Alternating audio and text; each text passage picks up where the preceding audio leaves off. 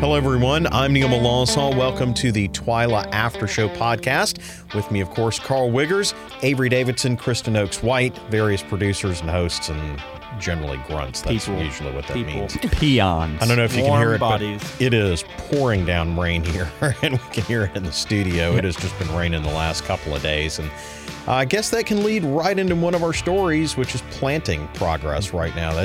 Tis the time in Louisiana. I understand we're about 7% planted for corn in Louisiana, which is behind the 5-year average, but 7%. Wow. You thought it'd be more. Yeah. I would think it would be way more.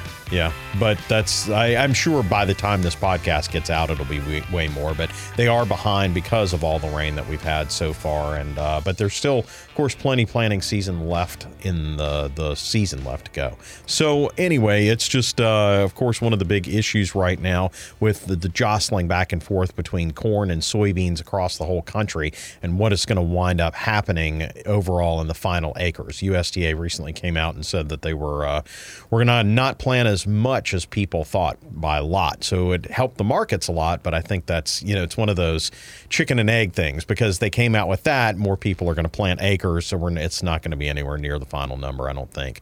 But Carl, I know you went out recently and looked at some cornfields. What did you see out there? I've got to go out and do the cornfield stuff because I love that area of the state mainly. That's it was a very selfish, very, very selfish job I took that day whenever I went up there. But I saw a lot of corn. That's why I was so surprised whenever you said that number. A lot of corn in Franklin Parish and Concordia and some of those areas I was at in the northeast part of the state, Tensas, already have seed in the ground. I know they're putting Landon and them are planting soybeans right now, right? Not right now. Not today. But they're planting soybeans. Yeah, they started on Monday, the Monday after Easter, and got 2, maybe 3 good days in, and then this started. Yeah. And so and he argues with me because he said that I swear that they had a lot planted in March by the time April rolled around last year. I think they just got it done. Their windows of time are just not big enough now for sunny weather, and the temperatures are not as warm as they need to be. I wore a jacket to work today. Yeah. And they're also, they're getting you're talking about the windows. They're getting a rain every couple of days, few days. And it's maybe not a huge rain. No, we are. Are y'all getting huge rains? Oh, they got 4 inches on. Good Lord. Friday night. Big storm. Hurricane came through, basically. And the other thing, it's been like that for weeks because I know I check in with Kristen when she drives in for the show. It's like, hey, are you going to be safe? I don't want to feel bad at you coming down to Baton Rouge for the show. It's been, and every Wednesday. He's been really down because they got started and now they're on a break. I said, April showers, bring May flowers. It's not helping you feel any better, but it's just it's a very rainy April. Yeah, one of the things I saw on the sunny day I was up there, I saw a lot of corn already up. I got video of corn emerging and I'm sure it's great for corn. Corn's got to be loving planted, it. Yeah. But there are also people that are just finally getting in the field because they finally got that window that we're talking about to get corn started. So it's going to be it'd probably be a pretty sporadic crop as far as at least in some of those spots. You'll have some that are knee high and some that are just starting to come out of the dirt. So you're not going to get one swift planting and harvest, I don't think. Yeah. At least soybean. I think elevators will probably appreciate that. Yeah. Coming from someone that used to work in one. Not everybody in line at once. For real. Real. But I shot a video and just put it to some music, just mainly for an excuse to go and discover, I guess, not discover, but adventure around my favorite part of the state. So sorry to everybody else, but the Northeast is home. Hey, people enjoy those videos. Every time you've thrown up a planting video or a harvesting video with music and the Twyla logo, it gets a lot of shares, a lot of likes. People dig that. Yeah, I enjoy doing it. It's kind of easy. So I say easy. It's a tough job we have, y'all. It's a tough job. Yeah. But somebody's got to do it. I think it's good that you have a lot of that you go to these areas and do that. And I think that we have people from all around the state, because there's a lot of love to be had for Louisiana. We're looking at the corn planting now. It looks like 95% planted. Is that right for crop progress report? So I was way off. Off. A little bit That off. was Yeah. that was I think maybe it was 7% left is what it is, what I'd heard. So That may have been That right. might be. That sounds about right for soybeans. okay. Yeah, For let's see. 7%. Soybeans are 7%. This That's week. what that's what I mixed them up. That's my bad. Never confuse your corn with your soybean. No. The nerve. Yeah. We'll let it slide though. We'll let it slide. Well, thank you. I didn't, but that's okay. One thing new we do have for the show, of course, is crawfish prices. We've been continuing that under the grace of the Louisiana Crawfish Promotion and Research Board. They're doing a great job for us. And we've had prices have come down a bit. We're seeing a bit more. Things are warming up. So as the season goes along, have you guys eaten any here lately? I've eaten some. I've probably eaten more crawfish this season than I have in probably the last 2 years before that. Mainly because my brother-in-law Thomas, that went and lived in LA for 18 months, went without for 2 years, and every time we're together as a group, as a family, he's like, "I want crawfish. Let's get crawfish. Anybody want crawfish? Crawfish? Anyone?" So we've been eating a lot of it, but we had some this weekend, and they were incredible. And I asked Mr. Doug, my father-in-law, I said, "Did you order selects?" And he's like, "No, I just got what there was, and what they were." I'm using a lot of verb tense here. He said, "I got what was there, and what was there was a lot of huge crawfish," which was encouraging to me. It's like, it must mean a lot of it's coming out of Yeah. the field like that. So Yeah. The sizes are Yeah. really nice. Yeah, at the Louisiana Farm Bureau Board of Directors crawfish boil over at the Burden Center, they boiled up 400 pounds of crawfish there, and they were just gorgeous. I mean, some of the biggest, best-looking crawfish. If you want good crawfish, now's the time to get it. It really is, because the crop is plentiful. Folks are bringing them in by the sackful. I just hope this keeps going for our crawfish farmers, because after last year, good God, do they need a good year. right. Yeah. Well, there's plenty of people out there buying it. It's also a lot more people are getting vaccinated, so they're going out, they're eating. We're opening up for restaurants and that sort of thing. So it's good. And I think that this is the peak time of year for that. And we're going to have a couple more stories on crawfish here in the next week or so, one of which is a problem with some snails invading crawfish ponds. So You want to preview that real quick? Just Well, real brief. real brief is that Because there's that doesn't these sound very dangerous. Snails to crawfish. They're giant apple snails was what they're called, and they're about the size of an apple, and they've been infesting bayous and waterways. Well, now they're making their way into crawfish ponds, and they're just laying eggs. They're out competing the crawfish that are there, and so it's a big deal. The eggs are a pain; they're toxic. So it's just they're trying to come up with the LSU Ag Center's trying to come up with ways to contain it. So I'll be going out with Mark Shirley and a couple of the folks there, and talk to a crawfish farmer as well about what they're dealing with and what they're seeing out cool. there. Yeah, the eggs look like bubble gum. They Yeah. do. They're It looks like bright pink. Yeah, I was thinking candy or toys or something like I don't know. It doesn't look like an invasive species of some sort that's going to cause problems to crawfish. Have Yeah. you had any, Kristen? Crawfish? Did you answer that No, question? she had apple snails. Yeah. No, don't have apple snails. Don't take those. I had some early. The last time we were here and did a podcast, I had some really good ones that weekend. I got some Easter weekend when we went home. I won't name the place. The crawfish were excellent, the size of them. But I've never had crawfish that were seasoned like this. I think that they use sage or thyme Oh. it was very strange. They were, and I mean, temperature, cayenne pepper hot, and sage or thyme or both. Weird. Interesting. Ooh. It was fire time. It was interesting. Well, that's. Wow. I guess everybody's trying to find their way to stand out. Yeah, I said I think that they're maybe. trying to get a little niche in having a different taste, but Hey, we're gourmet crawfish.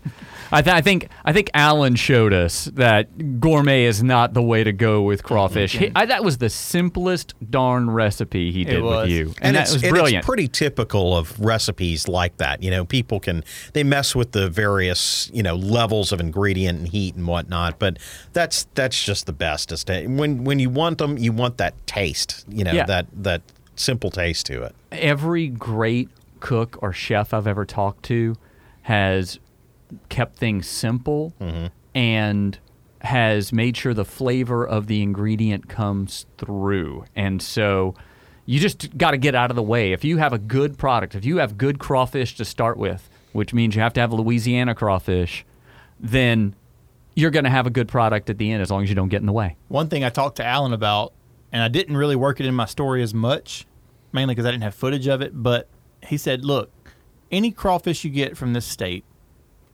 clean it really good. And the cleaner your crawfish is starting, the easier it is. I mean, so the cleanest crawfish, and you can taste kind of that muddy flavor to it sometimes if they're not really clean really well.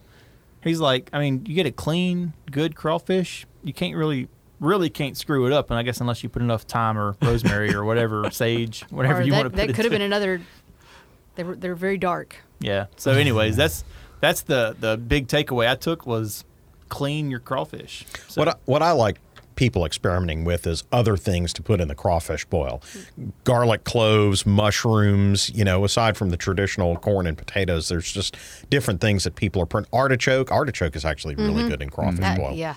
I had sweet potatoes this weekend. I've heard about that. Yeah, I didn't People throwing try it. sweet potatoes. I Sweet didn't in the try pot it. is what the ads say. Yeah. I was like, oh, okay. All right. Yeah. Just make sure they're Louisiana sweet potatoes when you put them in.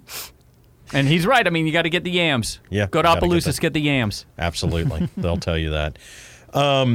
Moving on, we have a little bit. Let's talk briefly about the Boost, because we've got a Louisiana country star that's in Nashville that's come back. Tell me a little bit about that, Kristen.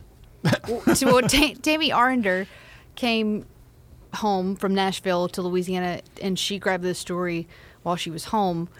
And Carl knows her, grew up with her. I do. Want me to tell the story? Yeah. Okay. Well, I was going to add, but you could probably start it out better. How so?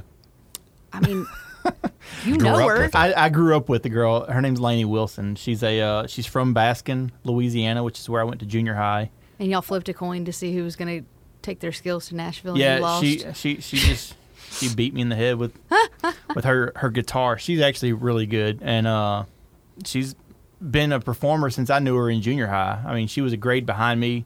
Her sister was in my class, and even like at little class get-togethers or something, Lainey would always be trying to perform or sing karaoke or whatever she could do to kind of get in front of a crowd. So I've seen it from junior high on, and here she is now living in Nashville for a decade, I think, something close to. I mean, she's been in Nashville for a while, and I'm excited to see what she does. Landon's obsessed with her. I mean, obsessed. Follows her on Instagram. Loves her music. Loves it. She came to Baton Rouge a year and a half, 2 years ago with I don't know who she was opening for, but Andy and Kayla went, and I just happened to call him. I was like, "Hey, what are you doing?" He's like, "Oh, we're headed to go see Lainey Wilson." I was like, "What?" He's like, "Oh, we're huge fans. We love them. We love her." And I was like, "Oh, okay." So, but anyways, my claim to fame is I went to school with her, but I played guitar with her before I came to work for Farm Bureau when she played gigs around Louisiana. So that was I usually play, most of my guitar playing is in church settings. That was my only ever gig outside Secular of one? that's my only ever secular gig I've ever played. It was a lot of fun. So we did that for a little while, and And what was the story she would tell? she would tell about when she introduced the entire band. She would, introduce so-and-so, and she'd introduce me last and say, "I met Carl when he was dating my sister back in the good old junior high days." And he got wiser, or she got wiser, or one or the other, something along those lines. Both got wise. They both moved on, but that is how we met, was junior high, dating her sister. And fun fact. Fun fact. 11. It was 11 years ago. She was the Franklin Parish Farm Bureau Queen and competed in the state Farm Bureau Championship, yeah. Queen State championship. pageant. Championship, Queen Championship. It was the Queen Battle Royale. She was my There pick. can that only be year. one. She had a red dress on. That's all I remember. I feel like I remember that. I remember that as just a Farm Bureau kid coming down every year for convention. I remember Lainey and Jana being down and being like, "Oh, cool, friends are here." Yeah. People I was actually friends with that were down in New Orleans for that, and all of mutual friends. So I remember that year, but I don't remember the exact year like you do. This was my first year working here. And I just remember, I liked her because when they do the introductions, there's only a handful from North Louisiana. Does she and sing hers? But you could tell she was from North Louisiana, and I went, "It's my girl." Well, can we give a little quick behind the scenes? Like the whole time during Queens, we're like not picking like our favorites, but we're watching to see who like. Yeah. Usually who's like who do we need to kind of be ready for? Who do we think where's the final few going to be? So we have the camera shots ready, and Kristen's eagle eye on that, right? I mean, yeah, she's our spotter. She's the one who's like taking notes and marking down who's got good answers and everything else, because she's as a cattle queen herself. Yeah, she knows what it takes to win a contest like that, and usually it's me or Neil on the switcher, Carl's on a camera or running graphics. And Craig Gautreaux and Randy LeBeau might be running camera now. and let's be honest, you can't trust any of us to pick. No. Well, we're too busy. Yeah. I'm trying to get the tight shot, and what's the aperture here, and color temperature? What color temperature you get? I never know who. Like all I know is names, and I still like we can have the winner, and I still won't know what her name is or what parish she's from, but I know she's number 7. Right. That's Kristen's texting like 7 or. I've seen Check 10, 7, and 13. 25 conventions, and I couldn't pick the winner to save my life after all of it. That's why we have Kristen. And this is surprising because Allie, Allie was a Farm Bureau queen, Right. Our intern from a few years ago. And her sister, right? Yeah. She Her was sister competed in it. Oh, came first runner-up, wasn't she? Yes. Yeah. Okay. And Yeah. I think she probably would have competed last year. And Allie's now married, living in Yes. Shreveport, doing great. So the crazy thing is she interned here, and she also interned with my wife at her workplace. And now she's working somewhere totally different from both of them. Yeah. What's that say? Yeah. I'm yeah. just kidding. Miss Allie. lot of insider information here today. Let's talk about Avery's story. Okay. Why who would Let's want to do pivot. that?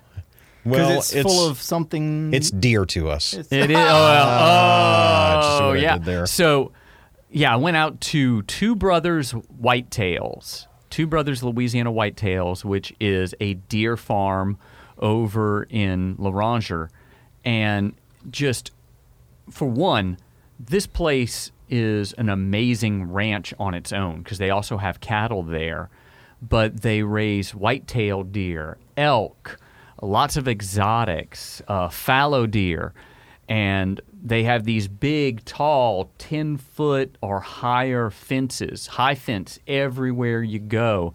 But they actually have lanes between the high fences so that they can get to the cattle, get to the deer, and work them however they need. What I was really surprised by is just how lucrative this business really is. You'll sell a calf and you'll make good money. They were selling at one time. They were selling whitetail deer for $3,500 each, Good Lord. Wow. and you can run 12 deer to the acre. That's amazing. So yeah, I mean, Where are they selling those? Who Yeah, are they well, selling those yeah. to? so they're selling these to folks who have their own hunting lands who may want to put Populate. a Yeah, little bit? have better Good genetics, better deer on their land. They sell to other people who raise deer.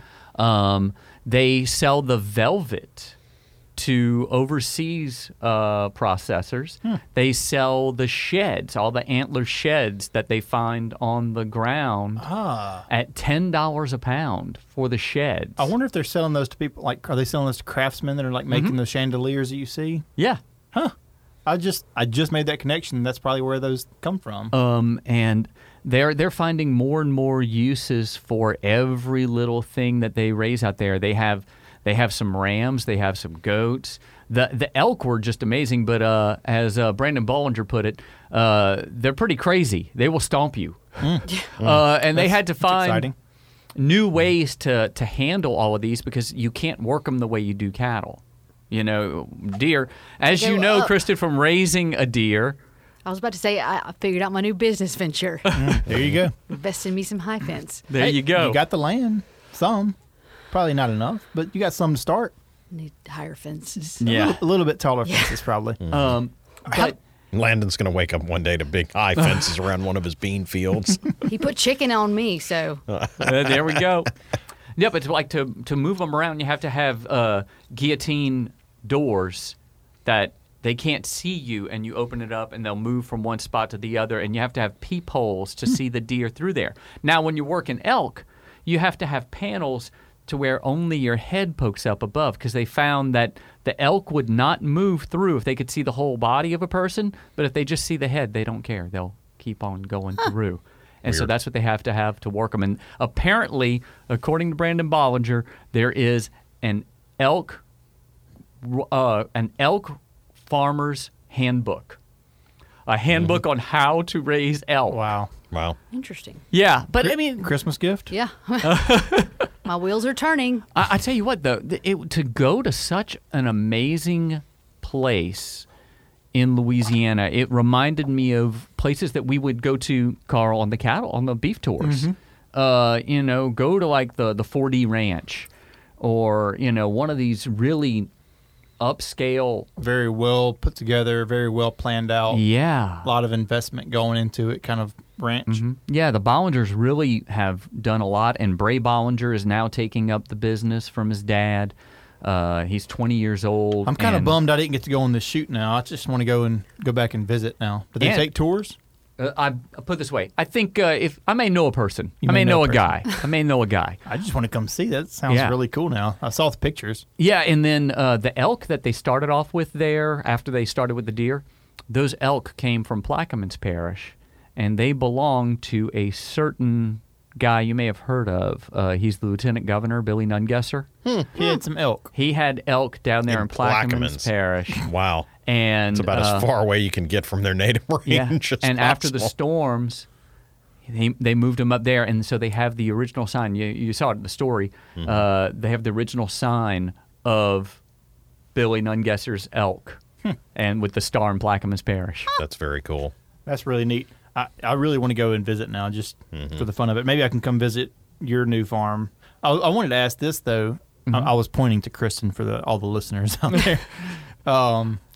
How many of these kind of farms exist in the state, I wonder? Do you know? So yeah, he says that there are at least 3 or 4 other than his. There's one up around your neck of the woods, up around Monroe. That About to make it 5. Well, and they actually are trying to get more people involved in raising deer because, Wish I would have known about him. Yeah. Sound like a good place for Barb to. well, maybe not for Barb, but Barb was the deer Kristen raised that got into their yard. I still think I have the video saved somewhere of Barb just licking your face all up. 'Cause I yeah. I remember I've got it showing all that to saved. Luke. I've got a folder that says Barb with all of Barb's material.